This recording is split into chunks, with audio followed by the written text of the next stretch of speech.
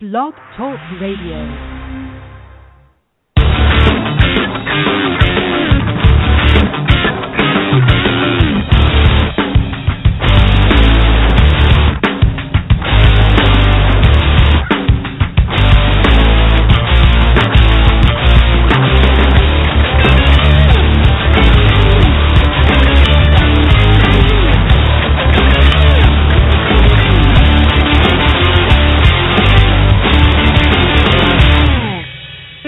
Welcome to the LA Steel Show. I'm Lila. And I'm Leo. Tonight we have a union show. We have some union news, and we'll maybe talk toward the end of the show about other things. You had something you wanted to do right away, Leo? Well, no. Is there anything you want to read there? I've got a couple. This would be interesting. I wanted to, let me read this. It's my burning time. But it's kind of to congratulate a bit the people who are working, health workers, the union of health workers, working with this Ebola.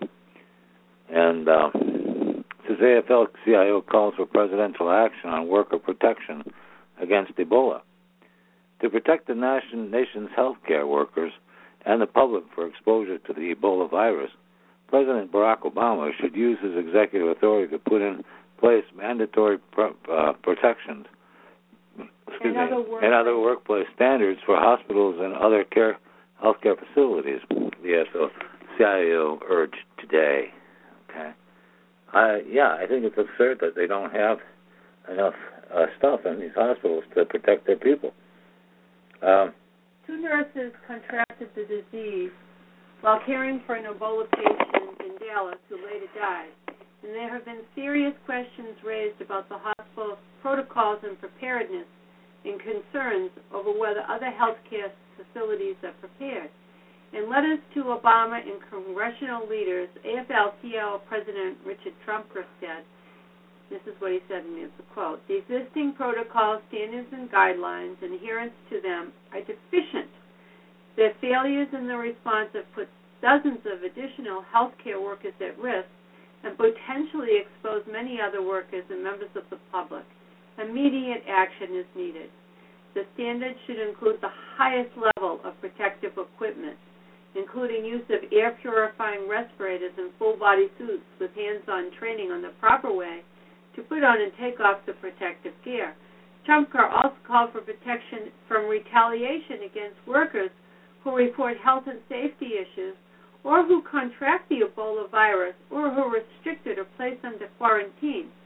The letter also calls on Congress to work jointly with the administration and to provide whatever support is needed through funding and legislation to see that these protections are put into place without delay. National Nurse United and AFT, which also represents nurses and other healthcare professionals, have called for strong mandatory protections for healthcare workers. Both unions have been providing assistance to nurses' unions and healthcare workers' organizations in West Africa who are at the center of the Ebola battle. That includes working with international organizations to provide healthcare workers with education, training, and other support. Trumka said, "We must not lose sight of the Ebola crises in West Africa, where thousands have died and the virus is raging out of control." So he's right about that. And, so what I wanted to do is, I wanted to bring that forward, but the other thing I wanted to do was to play a couple of videos tonight. One was from Bernie Sanders. Yeah, I heard a little piece of that. That was really good. That's really excellent. Yeah, aside from his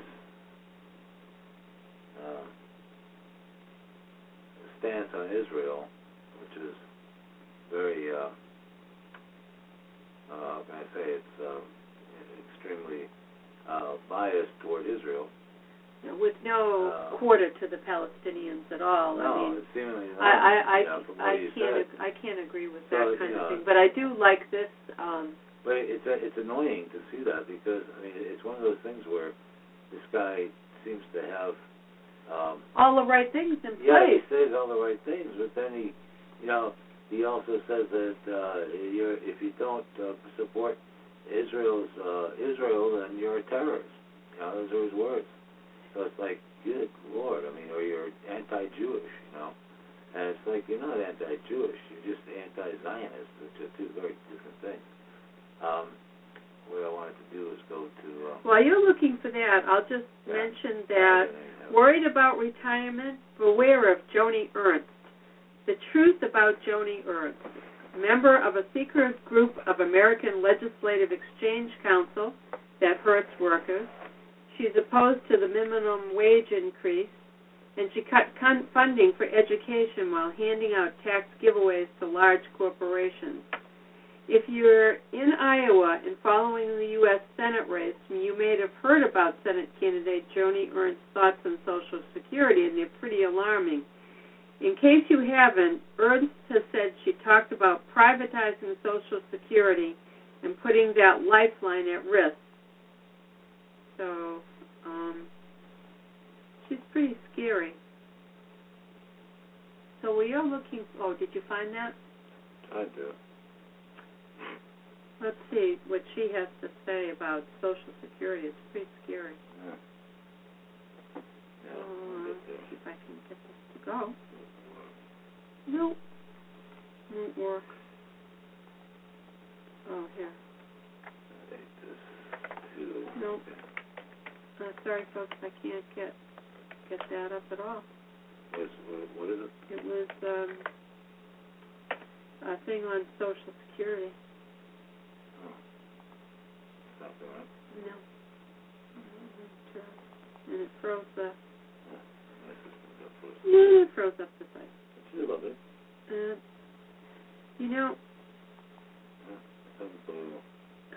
We try, folks. We really do. But, sometimes it's just ridiculous. There, it finally loosened up. Okay, I'll go to something else. I couldn't get that to come up at all. Can you get yours to... Yeah, I get mine up there. But if you just want to... What I'd like to do is I'd like to go to these...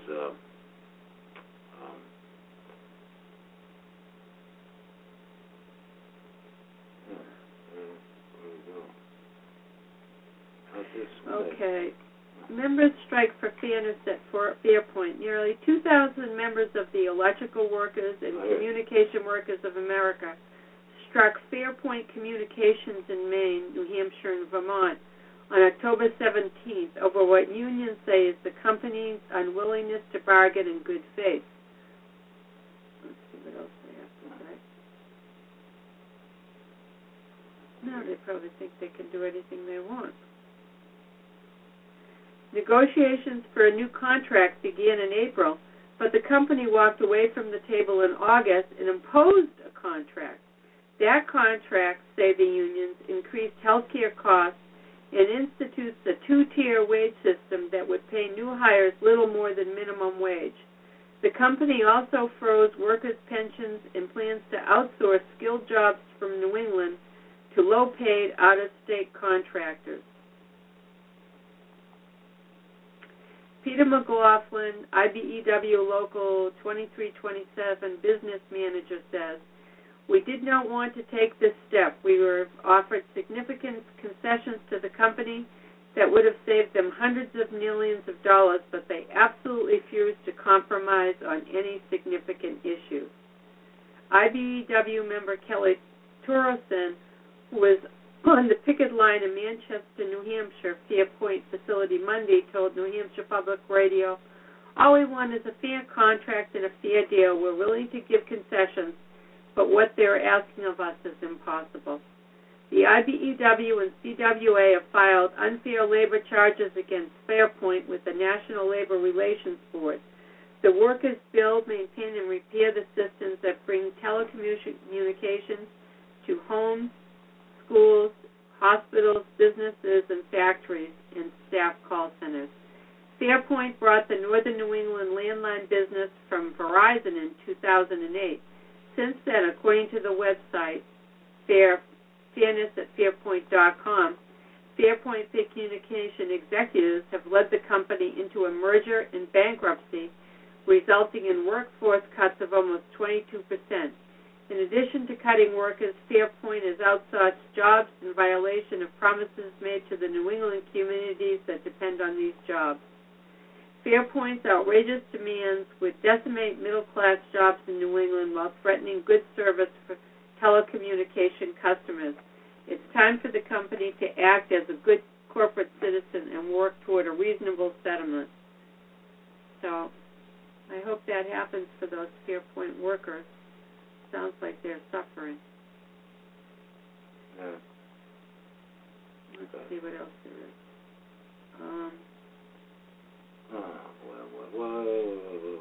Okay, I'm going to bring this back. I tell you, it was really tough. Scott Walker doesn't like the minimum wage or voting rights. Winners and losers of the week. In our weekly feature, we'll be taking a look at the winners and losers of the week in the struggle for the rights of working families. The winners will be the persons or organizations that go above and beyond to expand or protect the rights of working families, while the losers will be whoever went above and beyond to limit or deny those rights. Let's see who it is this week. WD Red NAS Storage has the solutions you need to network your life and data. It's your own personal... President? Okay. Winner, Walmart, for standing up for rights even in the face of arrest. The Walmart workers. Runners-up, machinists at Schneider Electric, who won a new 3-year contract and ended their strike.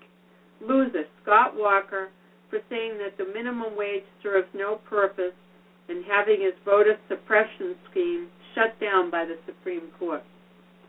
Runner-up, the government of Swaziland, which banned all labor unions and then banned protests in response to the union ban.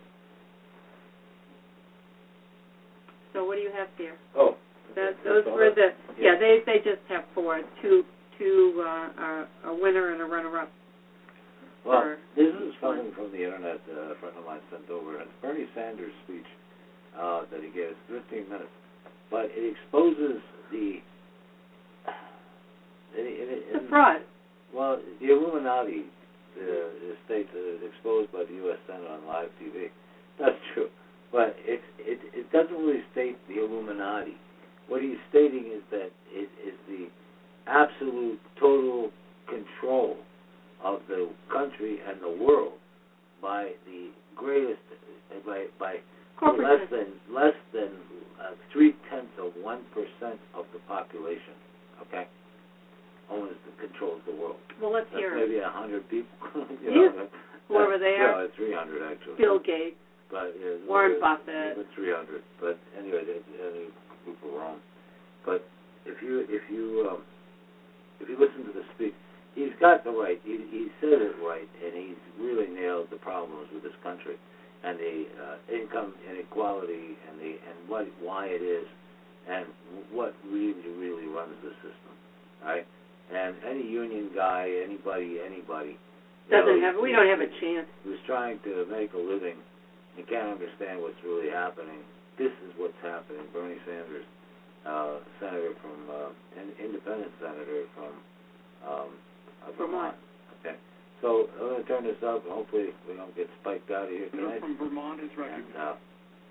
Mr. President, there is a war going on in this country, and I'm not referring to the war in Iraq or the war in Afghanistan.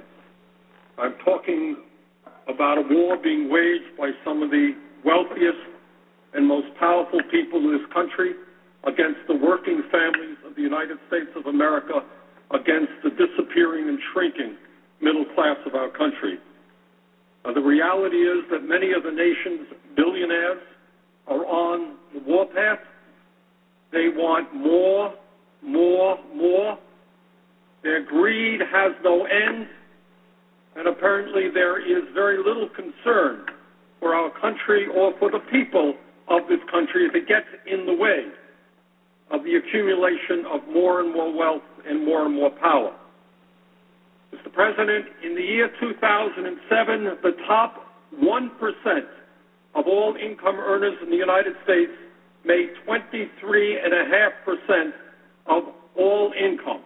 Top 1% earned 23.5% of all income, more than the entire bottom 50%. That's apparently not enough. The percentage of income going to the top 1% nearly tripled since the 1970s.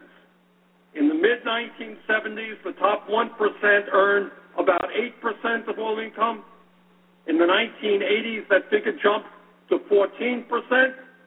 In the late 1990s, that 1% earned about 19%. And today, as the middle class collapses, top 1% earns 23.5% of all income, more than the bottom 50%. Today, if you can believe it, the top 0.1% earns about 12 cents of every dollar earned in America. So we talk about a lot of things on the floor of the Senate, but somehow we forget to talk about the reality of who is winning in this economy and who is losing. And it is very clear to anyone who spends 2 minutes studying the issue that the people on top are doing extraordinarily well at the same time as the middle class is collapsing and poverty is increasing. Mr. President, if you can believe this, many people out there are angry. They're wondering what's happening to their own income, to their lives, the lives of their kids. Since between 1980 and 2005, 80% of all new income created in this country went to the top 1%. 80% of all new income. And that's why people are wondering and asking, what's going on in my life? How come I'm working longer hours for lower wages? How come I'm worrying about whether my kids will have as good a standard of living as I've had? From 1980 to 2005, 80% of all income went to the top 1%. Today, the Wall Street executives, the crooks on Wall Street, whose actions resulted in the severe recession that we are in right now, the people whose actions, illegal actions, reckless actions, have resulted in millions of Americans losing their jobs, their homes, their savings. Guess what? After we bail them out, the CEOs today are now earning more money than they did before the bailout. That's disgraceful. President, while the middle class of this country collapses and the rich become much richer, the United States now has by far the most unequal distribution of income and wealth of any major country on earth. When we were in school, we used to read the textbooks which talked about the banana republics in Latin America. We used to read the books about countries in which a handful of people owned and controlled most of the wealth of those countries. Well, guess what? That's exactly what is happening in the United States today. Mr. President, the wealthiest people in this country, not all of them, by the way, not all of them. There are many wealthy people in this country who understand and are proud to be Americans, who understand that one of the things that's important is that all of us do well. But there are, on the other hand, many others whose apparently only concern is more and more wealth and more power for themselves. And this is an issue, this greed is an issue that we have got to deal with. Now, in the midst of all of this, growing income and wealth inequality in this country, we are now faced with the issue of what we do with the Bush tax cuts of 2001 and 2003. And if you can believe it, we have people here, many of my Republican colleagues, who tell us, I am so concerned about our record-breaking deficit. I am terribly concerned about a $13.7 trillion national debt, terribly concerned about the debt that we're going to be leaving to our kids and our grandchildren. But wait a minute, it's very important that we give over a 10-year period $700 billion in tax breaks to the top 2%. Oh, yeah, we're concerned about the debt, we're concerned about the deficit, but we are more concerned that millionaires, people who earn at least $1 million a year or more, get on average $100,000 a year in tax breaks. You got a $13.7 trillion national debt growing.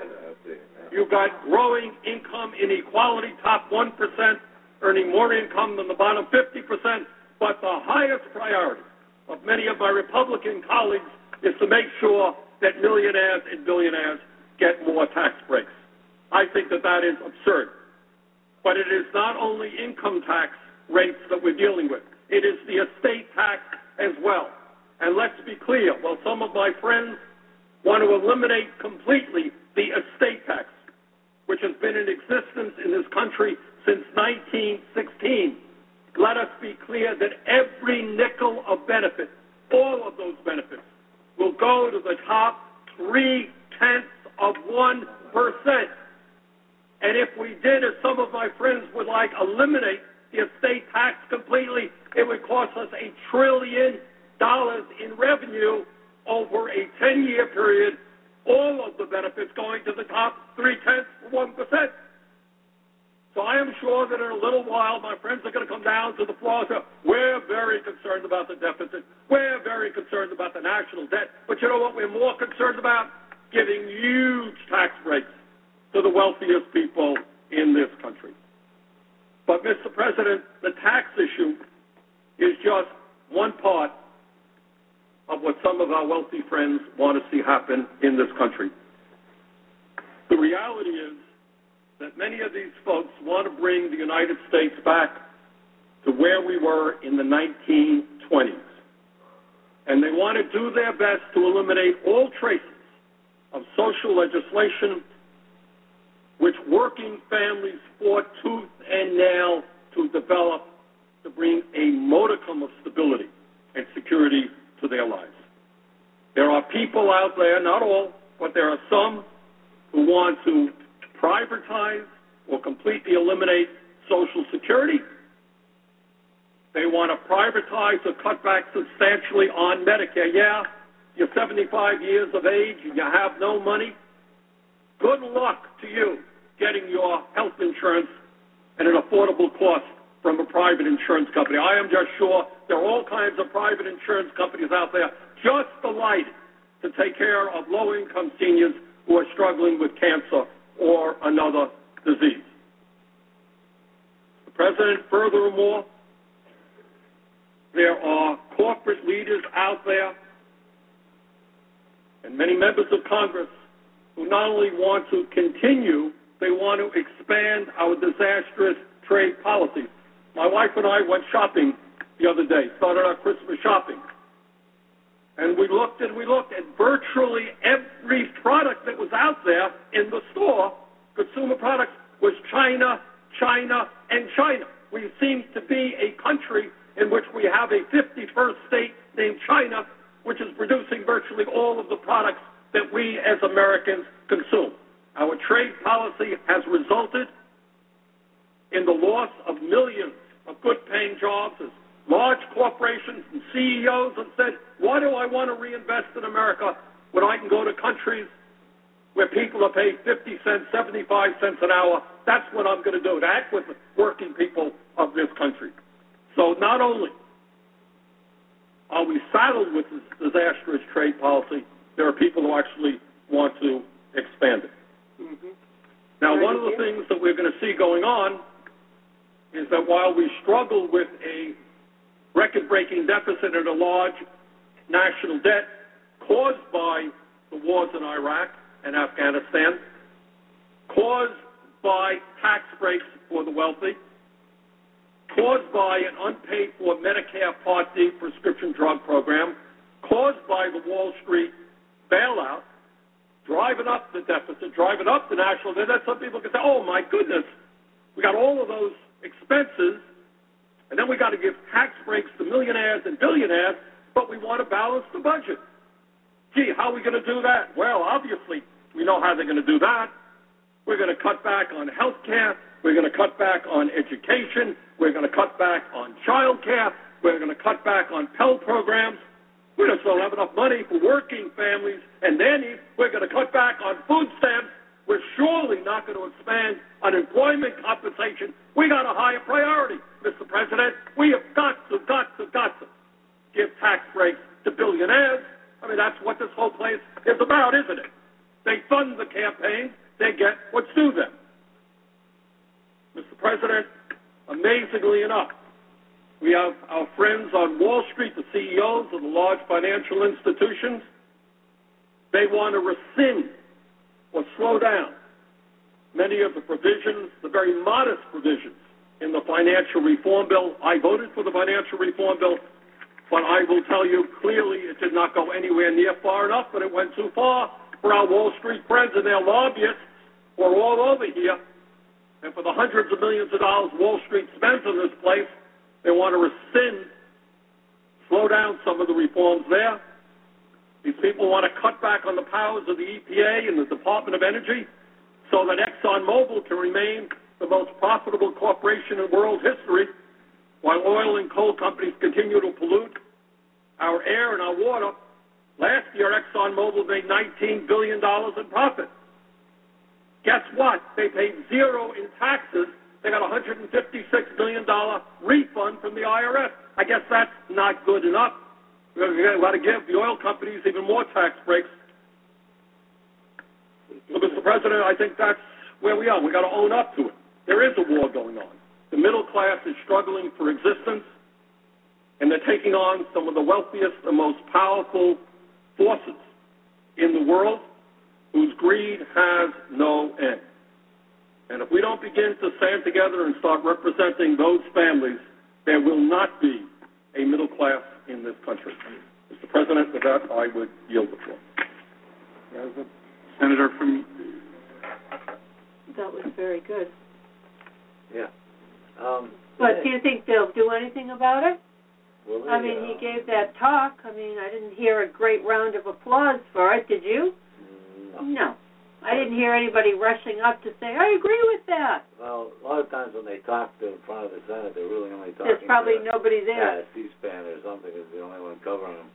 But the fact that he did say it on live TV, that was a good thing, I thought. I thought it was a good thing. Anyway, there's another thing I wanted to go to tonight. And now, he's an independent. He resigned from the Democratic Party. Oh, yeah. You got kind of disgusted with them. Yeah, which, really easy to understand. That would be too, with both parties. But at the same time, I put this one up on, I threw this up to save it on Facebook, and I can't get to it now. Okay.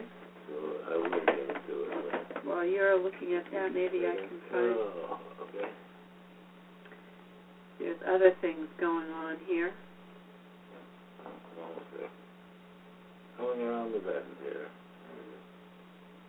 Workers in Mexico fight for a fair union vote. That's good. Workers at the 6,000 employee call center company Atentos Servicios in Mexico face daily challenges on the job. These mostly young workers make low wages, work long shifts, face high stress demands from callers, and are subjected to yelling, sexual harassment, and other abuses. They are treated like an expendable workforce and are hired and fired at nearly 80% annual turnover rate. Can you imagine that? 80% turnover rate? This is really interesting. Okay, go ahead. A friend of ours both sent this over just a while back. It says, on April 30th, 2014, the U.S. Senate tried but failed to raise the minimum wage for the first time in nearly a decade. This graph shows how many in each party voted yes. The Democrats voted yes, 100% yes, all right, on raising the minimum wage. And this one, the Republicans only voted to 2% of the Republicans voted to increase the wage. And what he's saying here, This is in support of $15 an hour minimum wage. And he said, I'm sharing this in case you still think both parties are the same. Right. Democrats wanted 100%, Republicans only voted 2%, for minimum wage. Here's one more that I thought was interesting that he posted. And, Warren, he says, on October 20th, 1926, labor organizer and leader Eugene Debs died. He fought long and hard for the working people of America. He was considered a radical, amongst other things.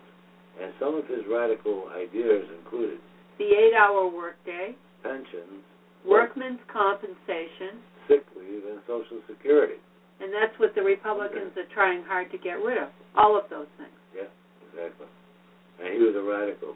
He was a real radical labor leader. Before that, people were forced to slave 10-hour days. Yeah. That's why people died young. Yeah. They could hardly drag themselves home at the end of a day. Yeah. Yeah. So it is, weird. I wanted to, let's see, there was something else I wanted to go to. I thought you had another I audio. did. It's up here. Oh, that was minimum wage. You just went zooming by. I got another one here. Okay. Yeah, okay. Let's see, we got, here.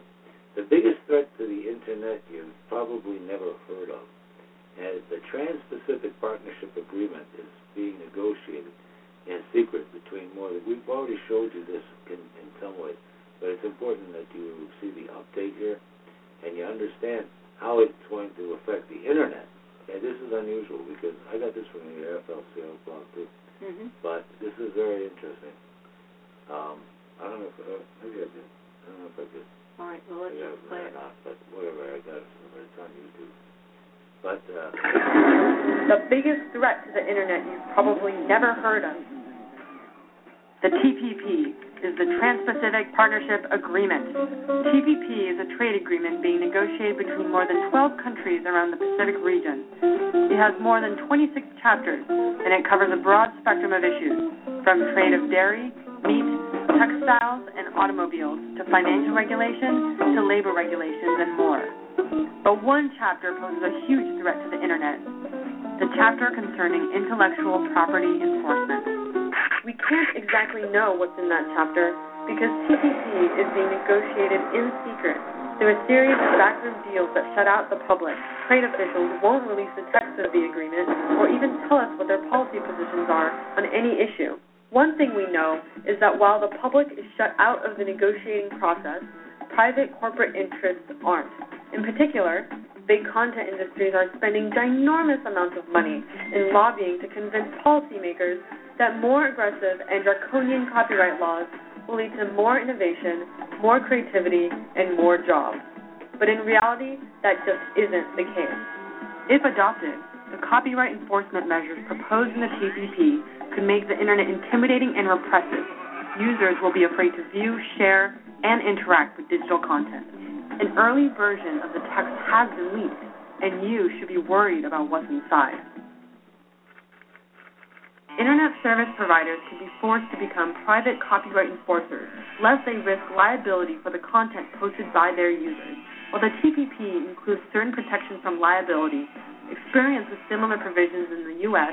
suggests that ISPs will be encouraged to take down, filter, and block legitimate content, requiring only a private notice from an alleged copyright holder.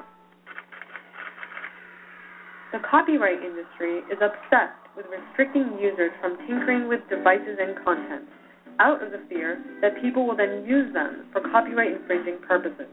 So what they do is install digital rights management software, or DRM, on devices to limit what users can do. Despite growing evidence that DRM does much more harm than good, this prevents consumers from unlocking their phones to change telecom carriers. Artists, like documentary filmmakers, who break encryption on a DVD or sample online streaming videos could face legal threats, even if the videos they create are legal. People with visual or reading disabilities can be prevented from changing the format of books and movies to make them more accessible. Not only that, DRM, backed by the full force of the law, can be used to stifle competition. For example, a company can block unauthorized software or content from working with their devices just by enabling DRM. corporations claim that DRM is necessary to fight copyright infringement online and keep consumers safe from viruses. But there's no evidence that DRM does much to combat either of those things. Fans should not be treated like criminals, and companies should not get an automatic veto over user creativity, choice, and innovation. These are only some of the problems with the TPP's copyright enforcement provisions. They would be harmful for everyone, except for companies that use these policies to suppress innovative competitors or to criminalize sharing. Instead of spending their resources to create new products that respect the Internet and new technologies, they're lobbying for policies that would hinder and break them. Severe copyright policies restrict our right to share, modify, and experiment with content and technology. Innovation cannot thrive without these freedoms. Internet users need to know what is going on in these secret trade negotiations.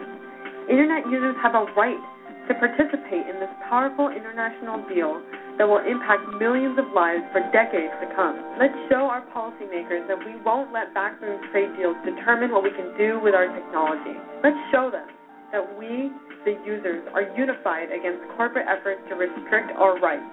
The Internet is ours. It's up to us to defend it.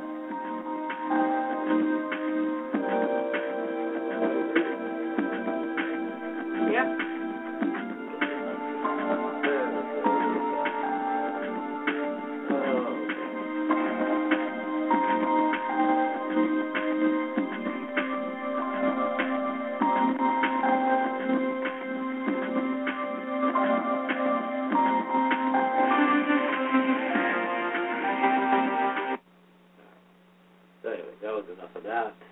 But I did want to, if there was something else here, just a second. Thank you there.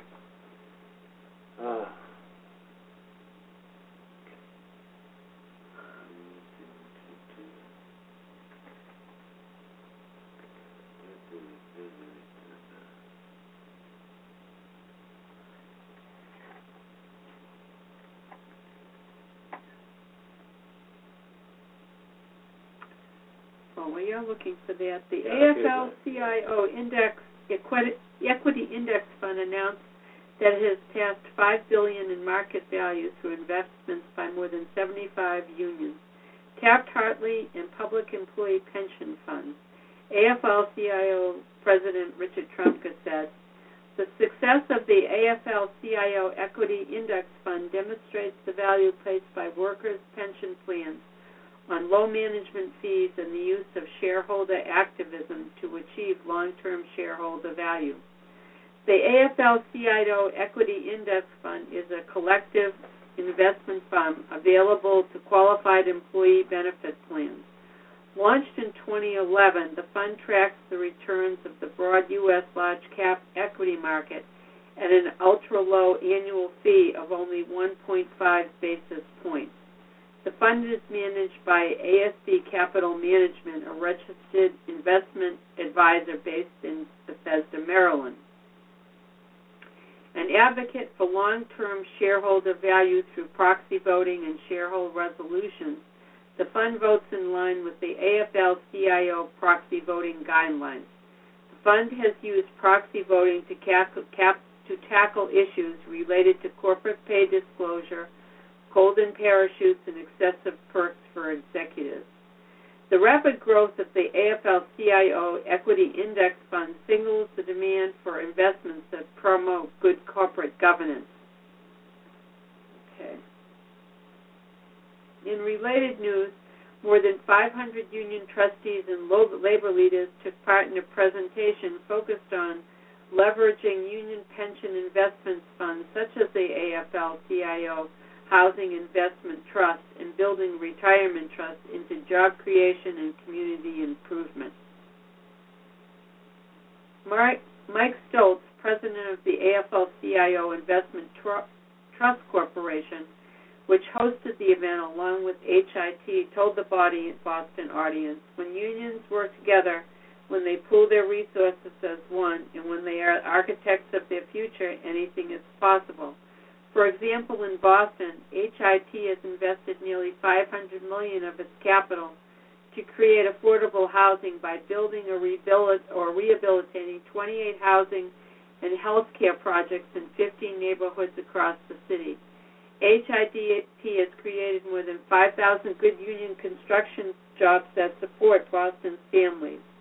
Nationwide, since 1984, HIT investments have generated $24.4 billion in total economic benefits, including 73,700 union construction jobs and more than 156,400 total jobs. Richard Rogers, Executive Secretary Treasurer of the Greater Boston Labor Council, said, "I'm 100% behind investment that puts union pension dollars back to work creating good jobs and revitalizing communities." Okay. Yeah. Looks to me like came over. Obama is requesting 34 million blank ID cards for illegal aliens and new foreign workers. Can you imagine that? It looks like Obama plans on moving forward with his executive amnesty plan.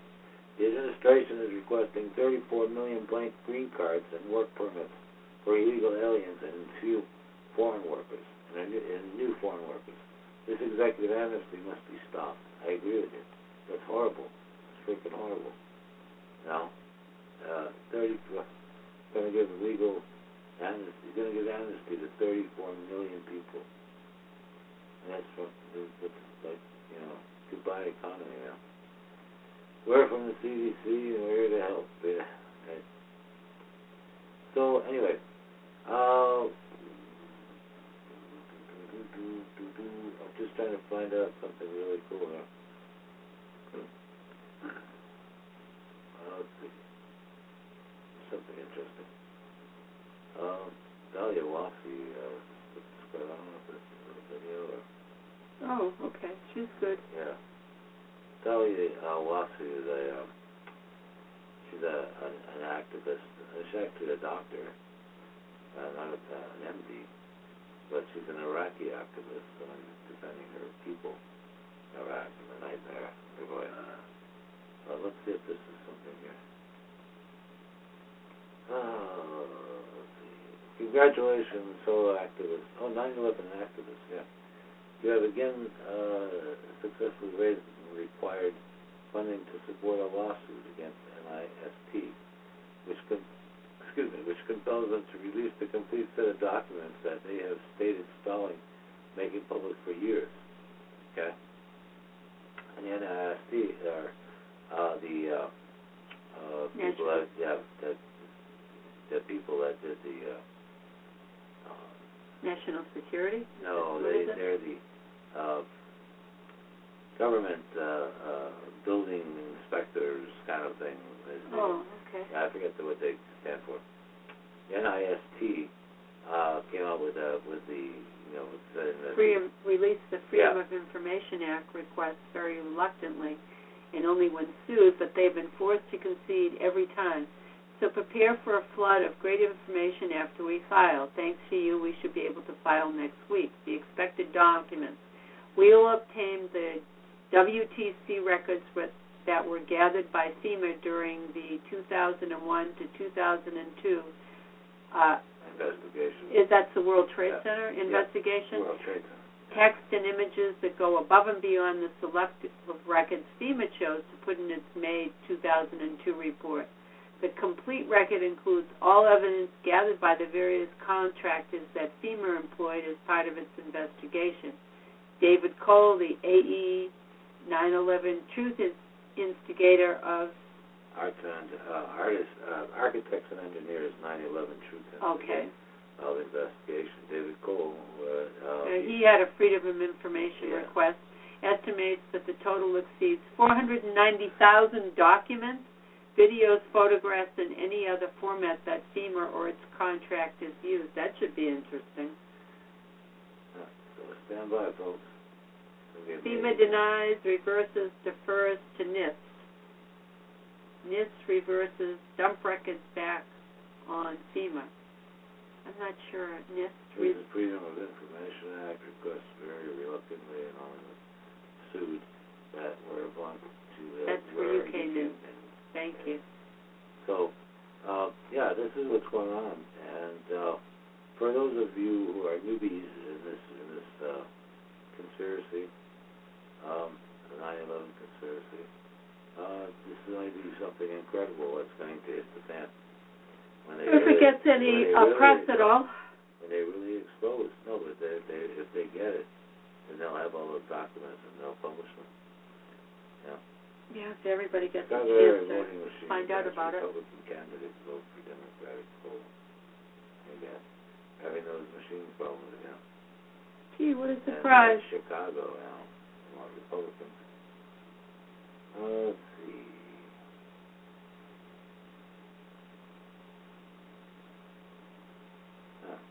There's another U.S. city protesting in the influx of refugees, immigrants, overwhelming social services across America.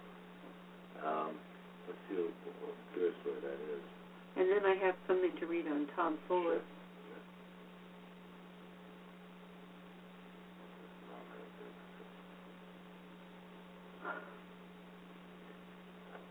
Okay. The mayor of Athens, Georgia, has joined a growing chorus of mayors across the U.S. who are concerned about the federal government's resettlement of foreign refugees in their cities and the resulting drain on public services. Refugees come from war-torn countries in Africa, Asia, and the Middle East, and require a plethora of government services to help them overcome language and cultural barriers. They have little or no job skills that translate into trades in a modern economy such as the U.S. But Athens has been targeted as the latest refugee city of destination by New York City-based International Rescue Committee, Inc., which provides resettlement services for the federal government on a contract basis. IRC wants to transplant 150 refugees who are fleeing Iraq, Syria, and the Democratic Republic of Congo and Burma. Athens Major Nancy's mayor, Nancy Denson, recently sent a letter asking the IRC to delay the resettlement until it can put together a formal refugee integration plan. One of the once the IRC can get approval to open an office in Athens, a pipeline of refugees could continue on an annual basis. That's why Denson said the community must know ahead of time if it's able to accommodate the needs of the refugees for housing, schooling, health, public, and welfare services. And Denson, Democrat, has the support of Republican Governor Nathan Deal in her effort to forestall the opening of the IRC's resettlement office in Athens. International Rescue Committee is the largest and the oldest of the 9 private agencies that contract with federal government to resettle foreign refugees in the U.S. cities. But anyway, Denson said 85% of the students in Athens, Clark County Schools, already qualify for free and reduced cost lunch, which is the main indicator schools use to measure poverty in their communities. Right? Imagine that 85% qualify for must be a very poor community. Yeah, and the school system is already funded at 20 mils, the maximum property tax allowed by the state constitution. So they don't have the ability to bring more students in with great needs of all kinds, the language glitches, to possibly even mental health issues in some cases, because they are coming from countries that are broken by civil war. Denson told WND that's what's going to put another stress on our social system, which is already stressed. And Denson is not the first U.S. mayor to resist the influx of refugees and asylum seekers. Manchester, New Hampshire, Mayor Ted Gatsas has been trying unsuccessfully to get moratoriums on refugee resettlement within his city since July 2011. All right, and state reps. What's going to happen if Obama allows 34 million of these guys back into the country legally? Huh? I don't know.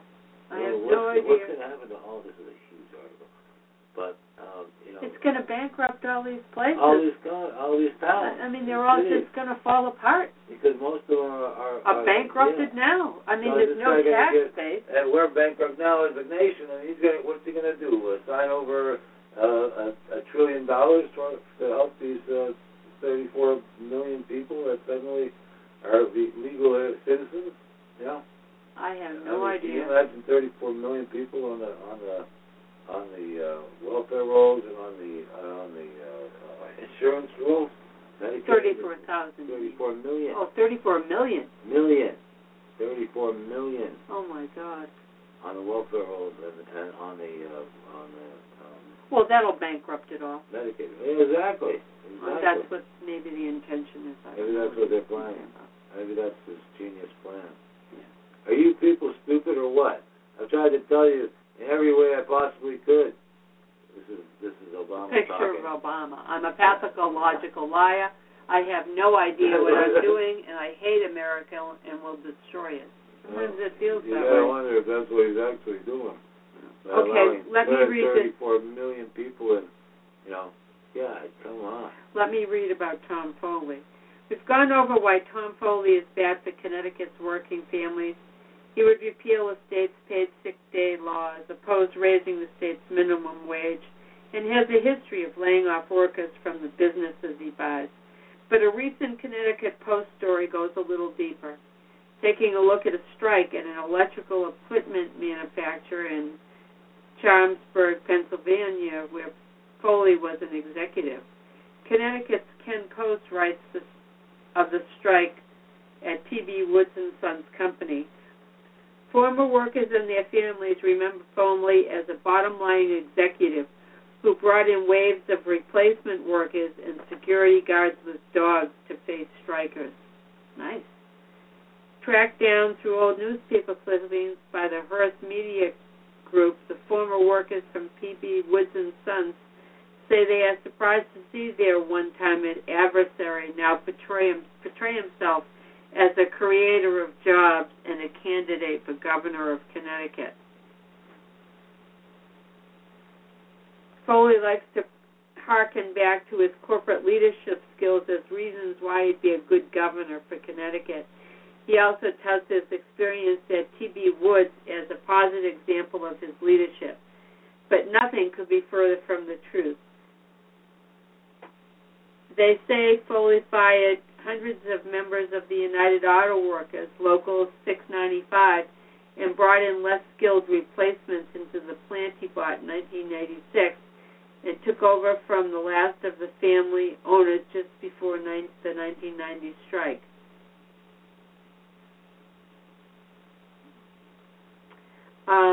Let's see what else it says here. Kind of scary. Foley sold the company in 2007 for about $40 million in his accumulated stock holdings. When the 325 union members narrowly turned down the 3-year contract, Foley refused to return to the bargaining table in the township of about 20,000 people, 50 miles south of Harrisburg. A new contract was never settled. The strike fizzled out in 1993, and the UAW local died. Along the way, workers lost their homes, pulled their children from colleges, and tightened their belts, living on $100 a week strike wages. Pretty sad. So I don't think he accomplished much. Okay, we just have about 5 minutes clear. Okay. That's the show. Yeah, I think we're...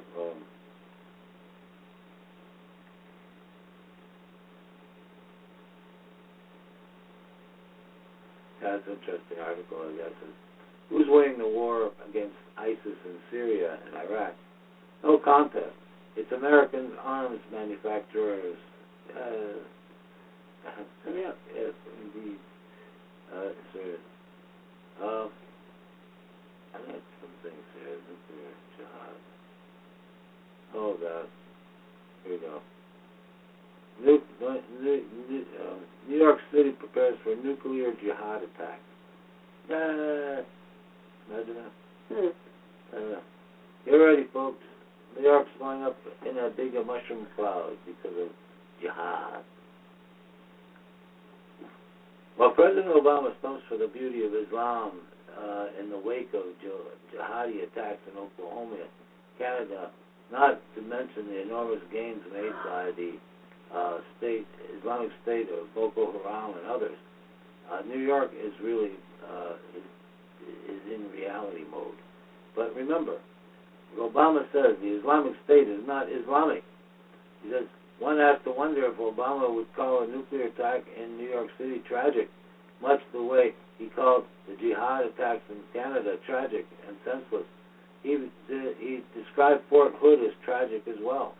And deaths from hurricanes or car accidents are tragic. Jihad is war. Emergency agencies tracking response to nuclear explosions in Times Square in October 22nd, CBS reported. New York City's region emergency agencies are practicing for a disaster. You know what? Every time that they start to run a drill or practice these things, within the same week, we seem to have a real event. They had a drill at the Aurora. If everybody remembers the Aurora Theater, there was a drill that same night. Okay. And all of a sudden, whatever his name was, went in and blew up the theater. And then the Boston Marathon, they were having a drill that same day. All right. Right there, they showed it. They reported about it, and all of a sudden, ba-boom! It happened. And supposedly all these people got hurt. But it's just amazing to me how